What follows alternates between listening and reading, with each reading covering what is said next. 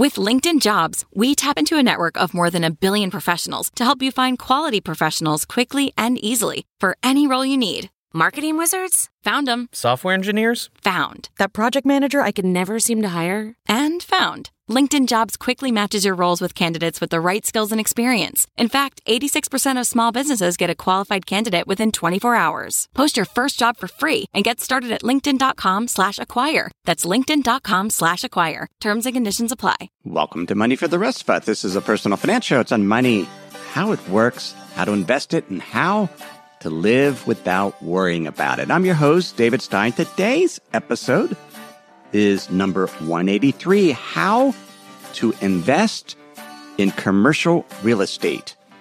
When I was in high school for about a year, I was a janitor. I cleaned a medical office building. Who would have thought so many years later I could actually own a piece of an office building for only $25,000? We'll learn how to do that in this episode, what to look for. And this is really geared toward those that don't want to manage an office building or other commercial real estate, but would like to invest in it. Back in episode 64, I talked about the pitfalls of private real estate investing, the amount of work it takes to actually own, for example, rental real estate that you buy directly. And then in episode 108, I introduced crowdfunding real estate sites and sort of what to look for there. We're going to talk a little bit more about that today. But there's really 3 ways as an asset allocator, as we split up our assets into different drivers of return. One of those buckets or categories should be real estate. And the 3 ways to own real estate without going out and buying your own rental property is through publicly traded real estate investment trust or REITs. You can own private real estate investment trusts, which are available on crowdfunding platforms such as Fundrise or Realty Mogul. Or you could actually invest directly in a commercial real estate transaction, also via those same crowdfunding platforms. Today's episode, a lot of instruction on how to invest in real estate. And we're going to start with REITs. A real estate investment trust is a publicly traded company that owns and operates income-producing real estate. And in the U.S., they must pay out 90% of their taxable income in the form of dividends. So this is an income strategy. You have a company that owns various properties. Maybe they own office buildings, perhaps they own malls and other type of real estate, self-storage, and they're global. So there's U.S.-based REITs, there's REITs that are outside of the U.S. And as an investor, it's the simplest way for us to invest in real estate because these are publicly traded securities, these public REITs, so you can buy them just like you can buy any other stock. Now, most investors, including me and when I worked with institutions, we didn't go out and try to figure out, which particular REIT should we buy. You typically purchase them or invest in them through some type of co-mingled vehicle. As an investment advisor, institutional investment advisors, as we worked with college endowments and foundations, we would typically hire an active manager, generally in some type of mutual fund vehicle. Oftentimes, it might have been just a commingled trust.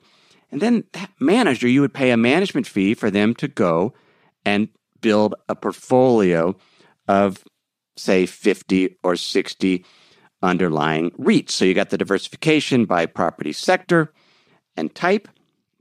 Now, you don't have to do that. You can buy an exchange-traded fund that invests in REITs. And in fact, there's probably even index funds that, well, I know there are index funds, mutual funds that passively get exposure to REITs, and the management fee is much lower. Now, the question is, does it pay?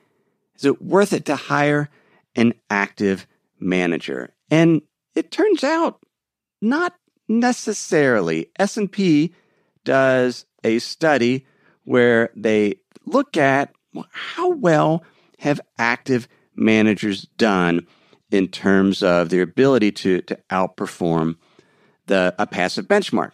For the 5 years ending June 2017, 85% of REIT funds underperformed the passive REIT index.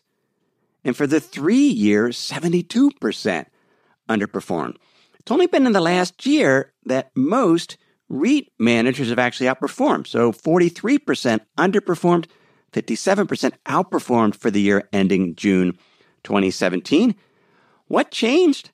Well, there was a big dispersion by sector. And as an active REIT manager, if you underweighted the retail sector, so regional malls, community retail, those had double-digit losses over the past year, whereas the other sectors, such as hotels, are up 28%. Industrials, REIT sectors are up 24%. So pretty big dispersion. And so as there was an opportunity for an active manager to outperform. But over the 5 years, most didn't. And so typically today, I get my exposure to publicly traded REITs through an exchange-traded fund or an index mutual fund. Now, with any asset class, we need to understand, well, what's driving the return? And what's a reasonable return going forward? And that starts with the dividend yield. REITs pay out dividends at 90% or more of their taxable income goes to dividends. And so when we look at the current dividend yield for the FTSE Nareit U.S. Real Estate Index, it's 4.2%. It's well below average. So its 20-year average is 5.6%. So 4.2% is near historic lows. So like many asset classes today, that they sell at a premium valuation.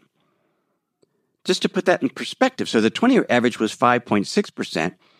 In February 2009, REITs were selling at a dividend yield of 11.1%. So now we've had a recovery in REITs, and to the extent that they've done well over the last 5 years. So the 5-year return, cumulative return for the U.S. REIT index was about 60% cumulative. So they've not done as well as the U.S. stock market, which is up 102% on a cumulative basis over the past 5 years. But they've done well. And as they have appreciated, the dividend yield has come down to where it's around 4.2%.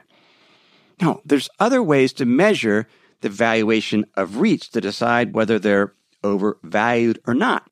The first is the REIT equivalent of a price-to-earnings ratio, and it's called funds from operation. And currently, according to Real Capital Analytics, U.S. REITs are selling at 16.5 times funds from operation. So funds created just the real estate income funds, basically the version of profits from operation, selling 16.5 times. That's about average. So on a funds from operation basis, REITs are not significantly overvalued, just that their dividend yields are really low. The other way to look at it is because REITs are publicly traded securities that own real estate, we can look at the value of those REITs, their prices across the entire sectors in the U.S. and compare it to the value of the real estate. And so sometimes REITs will sell at a premium. So the investors are valuing the REITs more than the value of the real estate that the REITs own. Sometimes they're selling at a discount. Right now, they're about a 2% discount to the net asset value, and historically, they sell at about a 2% to 3% premium. So by that measure, REITs are not significantly overvalued. Now, what we'll look at is how richly priced is that underlying real estate, and we'll see in a few minutes that it is priced a little high right now in terms of some of the metrics we use for that. what's a reasonable expectation for REITs given the current environment? Well, you can use a building block approach. You can look at the dividend yield and then estimate how fast will those dividends grow. And the dividend will grow typically in line with the net operating income of the REIT. They're essentially their pre-tax profits, which then get paid out as dividends. And so analyst estimates that REITs should grow their net operating income by about 3% over the next year. And with REITs yielding their dividend yield of 4.2%, that's about a 7.2% expected return if there's no change in valuations. If REITs sell at a lower price to funds from operation, you'll see a lower return for REITs. And if they become more richly valued, you'll see a higher return for REITs. But we can look at, well, what's their dividend yield and what's the expectation for that dividend to grow over time? So REITs, by and large, they're in, for example, the model portfolios on Money for the Rest of Us Plus. I own them in my personal portfolio. It's not the best time in the world to own them because the dividend yields are below average. But then again, interest rates are below average. But in the current environment, they're growing their dividends. Certainly, retail REITs have suffered, so regional malls and community retail. But to some extent, that almost seems overdone because REITs can change their portfolio mix. If you're a regional mall REIT, you can get rid of properties that aren't doing so well. You can upgrade them, and you can actively manage as an individual REIT. But generally, by owning a diversified portfolio of REITs, you get exposure to that, and a reasonable expectation is about a 6 to 7% annual return. Another way to invest in commercial real estate is through what's known as a private real estate investment trust. And this, again, there's a manager. They're going out and they're buying real estate properties. Perhaps they're investing on the equity side or the debt side, but it's a private REIT. And by private means it's definitely not as liquid as a public REIT investment. Public REITs you can sell on an exchange, daily liquidity.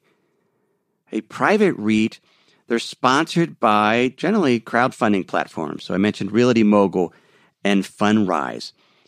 The benefit of a private REIT versus investing directly in a real estate transaction is you don't need to be an accredited investor. Accredited investors in the U.S., you have to have a net worth of at least $1 million, excluding the value of your primary residence, or income of $200,000 if you file an individual tax return, or $300,000 if you've combined tax return if you're married. And so over the past 2 years. And so there's some hurdles that the government, in its infinite wisdom, has just said, if you don't meet these hurdles, you can't invest in these so-called sophisticated transactions. But private REITs, you can, and oftentimes they'll have a minimum investment of only $5,000.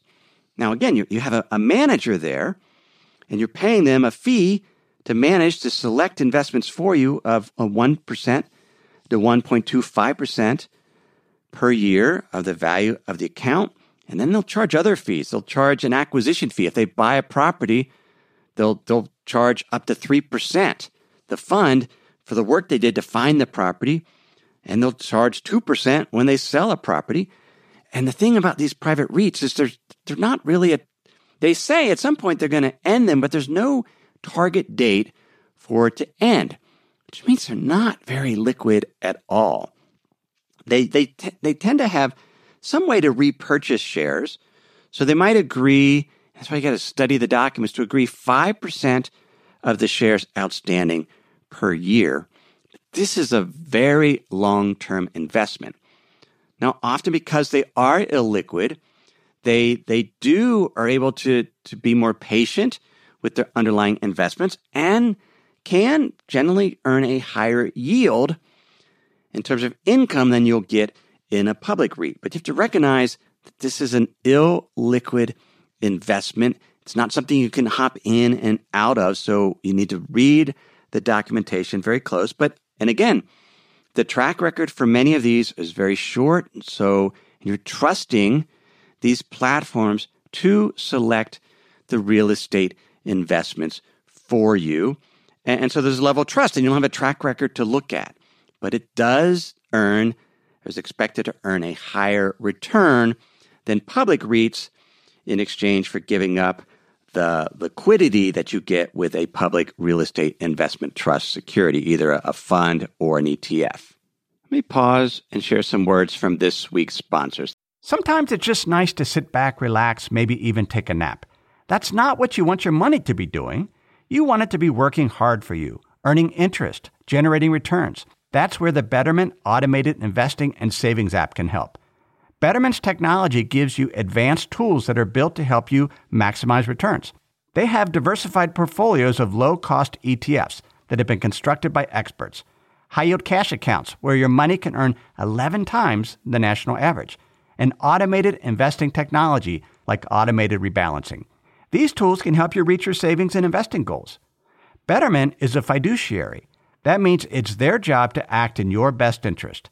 They will never recommend an investment or give you guidance unless they believe it will help you reach your financial goals. So visit Betterment.com to get started.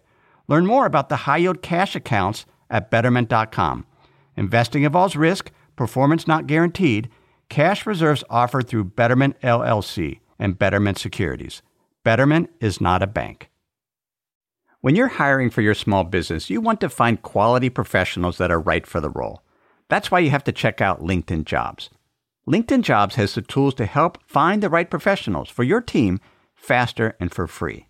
I know in our business, having the right candidates for the job is critical to keep our business running smoothly. Now, LinkedIn isn't just another job board. LinkedIn has a vast network of more than 1 billion professionals, which makes it the best place to hire. It gives you access to professionals you can't find anywhere else. LinkedIn does all that while making the process easy and intuitive. Hiring is easy when you have that many quality candidates. So easy, in fact, that 86% of small businesses get a qualified candidate within 24 hours. LinkedIn is constantly finding ways to make the process easier. They even just launched a feature that helps you write job descriptions, making the process even easier and quicker. So post your job for free at linkedin.com/David. That's linkedin.com/David to post your job for free. Terms and conditions apply.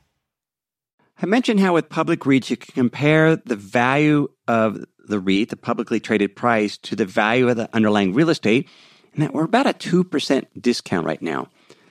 But private real estate valuations are selling at a premium.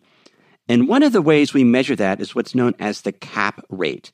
What the cap rate is, it's a ratio. It's the net operating income from a property, so it's rent after its expenses, divided by the property value. What's the property selling at? And right now, that cap rate is 4.4%, which is quite low. In 2010, cap rates were roughly 6.6%. And in 2001, they're 8.25%. So cap rates have been coming down.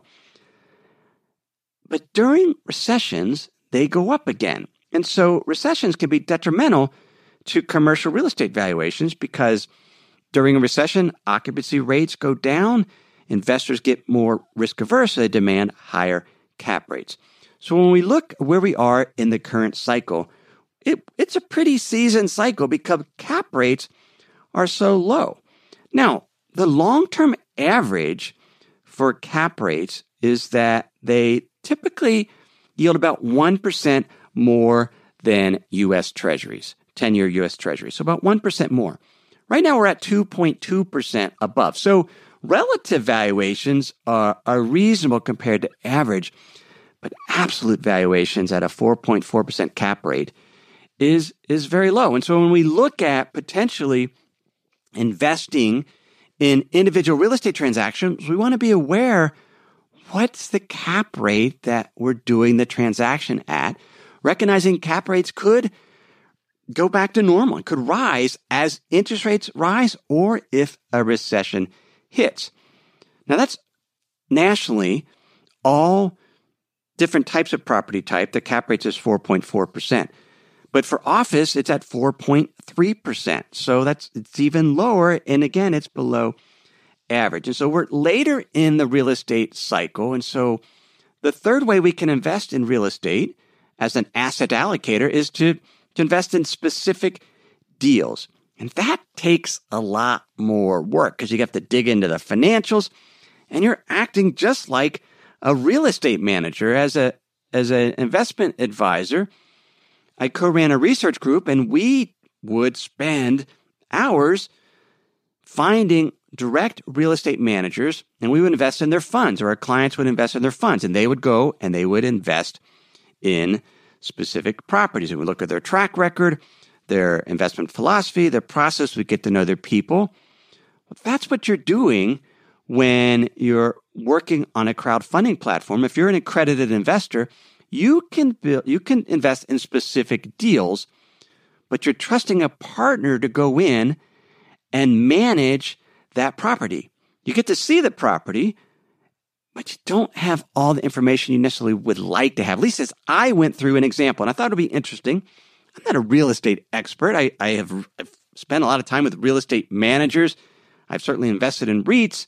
I've looked at how real estate managers do that, but I haven't spent years investing in real estate. So I just took one deal off one of the real estate crowdfunding platforms. And for disclosures reasons, I'm not going to give all the specifics, but I just want to walk through an exercise of what you look for if you were going to conduct due diligence on a real estate transaction. This particular deal was a Class A office building. By Class A, that's the premier building. There's Class A, B, and C. So A are the prestigious building. They're newer and they can command the highest rent. This was two buildings, one built in 1985, the other in the year 2000. 102,000 square feet, a mid-rise building about 3 or 4 stories high, 10 tenants, primarily financial companies, 99% occupied. Now, the most important thing when you're looking at these deals is the location, particularly how much supply is there and how much potential supply can come online.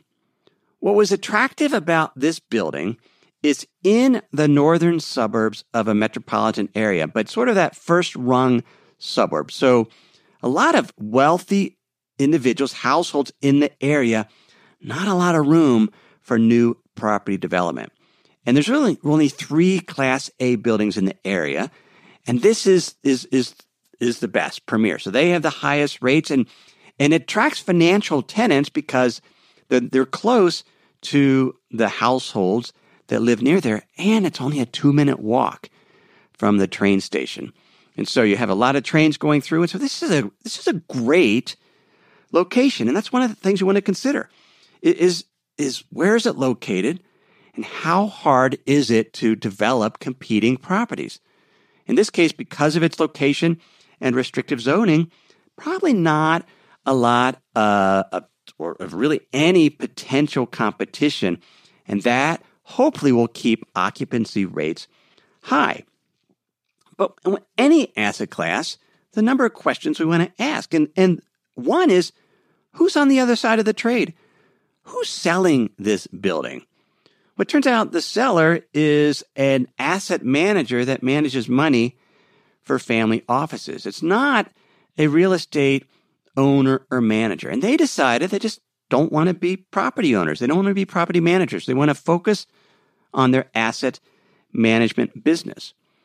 Now, I got on a webinar, and what you can do for these crowdfunding platforms, you can get on a webinar, you can listen to the representatives from the real estate company that is buying the property. And so you spend time, you can listen to them. And they said this property was widely marketed, which made me a little nervous because if it's widely marketed, that means there's a lot of different investors that have looked at this and passed on it. or it became this heated competition. Well, this particular real estate company, they were able to strike a deal, and they paid $12.8 million for this property, including fees. And they're raising about 72% debt, and then they're going to raise some equity. The real estate crowdfunding platform is raising about $1.75 million. There are other equity investors. But another red flag is the real estate companies only investing $350,000 of their own money in a $13 million project. So that's, on a percentage basis, about 2 to 3%, which is normal, but the absolute dollar amount was fairly low. Now, we talked about these cap rates. The national cap rates for office buildings is about 4.3%.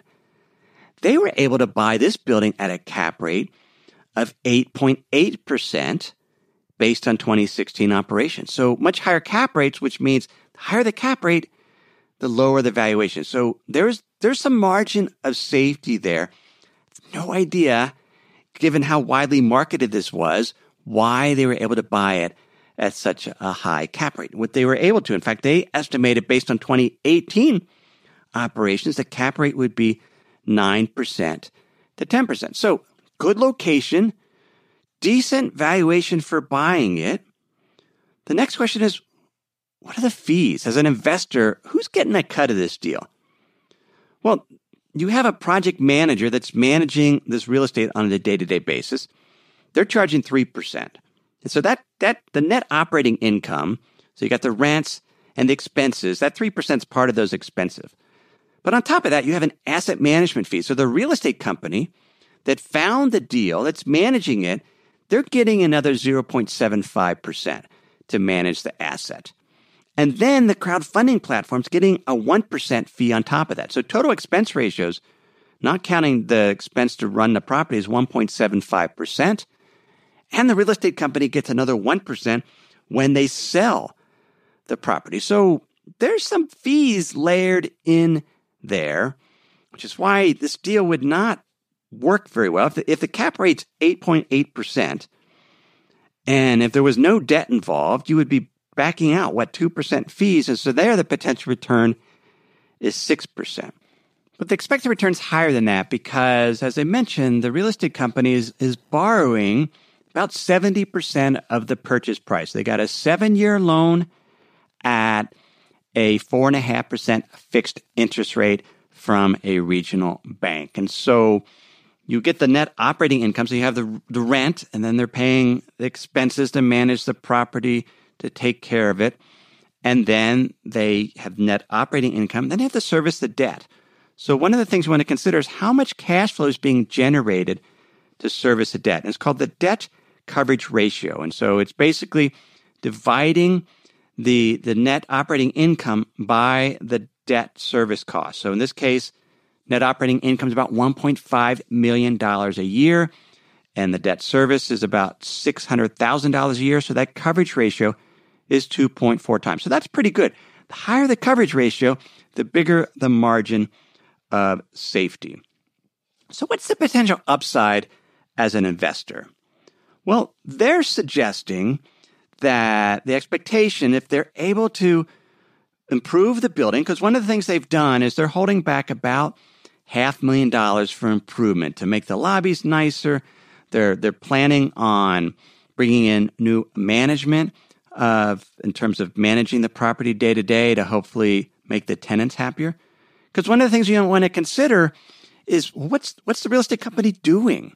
It's a Class A building. What has to happen for the return expectations to be achieved? In this case, you want to keep the tenants there and keep them paying rent. And so they're going to be doing some maintenance and some improvements to the building. But they estimate the expected return is 2.4 times the amount of equity invested. So for every dollar you put in, you could get 2.4 times the amount. And they're estimating the average cash-on-cash return of 11.3%. So in a given year, you'll get about a return of about 11% on the amount that you invested. And then they're estimating what's known as an internal rate of return of 16.1%. What's the internal rate of return? Well, that is essentially, it's a discount rate. So you put in your $25,000 if that's what you're investing. That's the minimum. And then you're going to get these cash flows in terms of that income each year. And then when the building is sold in 7 years, you'll get sort of a balloon payment. So an internal rate of return is what is the discount rate that will take those future cash flows and put them into today's dollars that it would be break even for you. So if we discount those future cash flows at 16.1%, that's sort of the break-even amount. So that's the potential return in terms of 11% cash-on-cash return, 2.4 times the amount you invested, and a 16.1% internal rate of return. What has to happen to actually get those returns? What could go wrong? Well, I mentioned they got to raise the rents, because the only way you get a property to go up in value is to raise the rents. So they're assuming in 7 years they'll be able to sell this property for $19 million. And they bought it for $13. Why is the value higher? Well, they're assuming they've raised the rents 2.5% a year, but the cap rate they're selling it for, they're estimating to be 7.75%.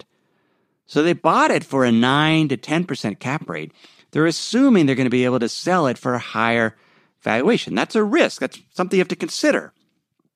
Now, 7.75% is higher than cap rates now, which are at 4.5%, but that's one of the risks. Will they be able to sell the property at the end of 7 years at the valuation they assume? Another risk is a number of those tenants, there's only 10 of them, their lease is up for renewal in coming years.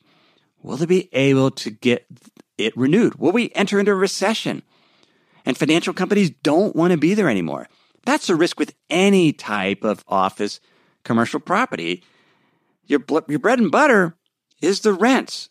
And if you get vacancies, then that can hurt your return. So that's a risk. Will they be able to renew it? They think they can because of the prime location close to the train station and a lack of competition from other buildings. Another risk is deferred maintenance. They've held back about $500,000 to make improvements to the building. But if there's something else that needs to be done, some major structural issue, that potentially could also hurt the returns. Now, the way you get this return is the deal is set up is that the investors, you would get the first 8%. So you get all the cash flows after fees, expenses, debt services. The first cash flow goes to the original investors. And up until they have earned a cumulative 8% return. And the target's 11 to 16. But once you get 8% and you get the money back that you invested, then those cash flows are split 50-50 between the real estate company and the limited partners in this LLC, so the investors, until the real estate company is getting 25%, has got 25% of all the cash flows that were generated. At that point, it's split 75-25, 75% to the investors, 25% to the real estate company. That's actually higher than normal. Most institutional real estate funds, it's a 20-80 split. So they get it, it's called carried interest. They get 20%, the investors get 80%. In this case, it's 75-25. But recognize the real estate company is charging a 0.75% management fee. Most institutional real estate funds, the management fee is about 1.5%. So double that. So that sort of mitigates that cash flow. But again, this is through a crowdfunding platform. So you're also paying that 1% management fee to the crowdfunding platform. So there's a lot of fees involved in private real estate investing. But we've looked at the main things that we should consider. What are the risks? What about other competition and supply? What about the risk of these renewals in terms of the occupants having to renew their leases? Will there be vacancies? Big risk is, what will this property be sold at in 7 years? Will they be able to sell it for a 7.75% cap rate? These are all risks that potentially could hurt the expected return that we talked about, trying to get 2.4 times the amount that we invested. But that's what you look for when you invest in an individual real estate transaction. Who's on the other side of the trade? Why are they selling the building? Who's buying it? One of the things I found frustrating with this is typically when we would invest with real estate managers is you would get a detailed look of their track record, a hit ratio. You could look at the individual deals. How much did each deal do? Did it break even? What was its return? What was the success ratio?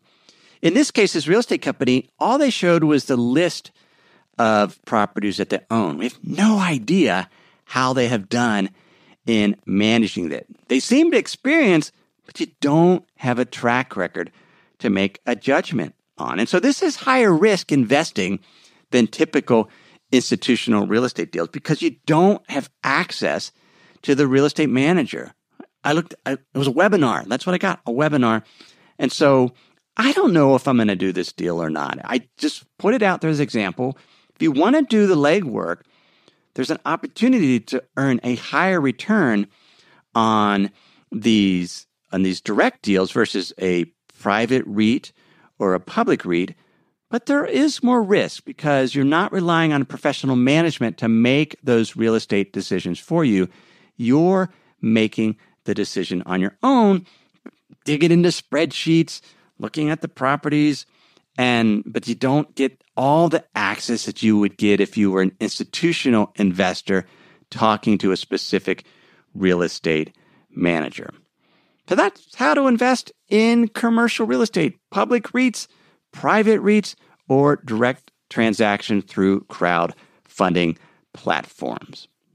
You can get show notes for this episode at moneyfortherestofus.com. And while you're there, why don't you sign up for my free Insider's Guide, and I'll email you weekly with those links to the article and other references for this week's episode, as well as an essay, some of the best writing I do this week, where I talk about things I wasn't able to cover in the podcast episode and other things related to investing, economy, and finance. And you can get that and sign up for that at moneyfortherestofus.com. Everything I've shared with you in this episode has been for general education. I've not considered your specific risk situation, not provided investment advice, simply general education on money, investing, in the economy. Have a great week.